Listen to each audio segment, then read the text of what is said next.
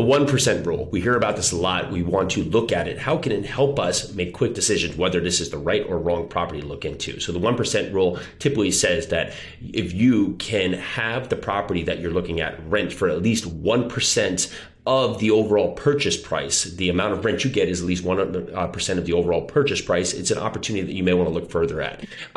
I don't think that's true. I think this is a poor metric for you to look at, especially on large multifamily. It just puts a lot of uncertainty out there that you're thinking you have a good deal when in fact you don't. It may work better suited for smaller multifamily or single family houses. However, if you really want to be serious about acquiring large multifamily, you do have to get proficient at your underwriting. And the more you can learn what can be the potential rent in the area, what is the cost to operate it, what is the cost per unit, the expense per unit per year, and how does debt factor into this, you can make a quicker assessment to see if this is an opportunity you want to look forward in. And if you actually have a frame of the type of properties you can look at, you can really easily dissect, is this another one that I want to dive into? Does it meet my frame? Is it 75 to 150 units? Is it built between certain years? Is the cost per unit a certain price? Is it in the area that I want to be in? Where if we're always looking for the shortcut, we're typically going to get a short answer, which is going to lead us to make poor decisions. So the 1%, it is something that people use to make decisions on real estate. However, if you're going to be serious in this, if you're going to go out there and crush it, compete against the bigger players out there, you do need to take your business seriously and not look for the shortcuts.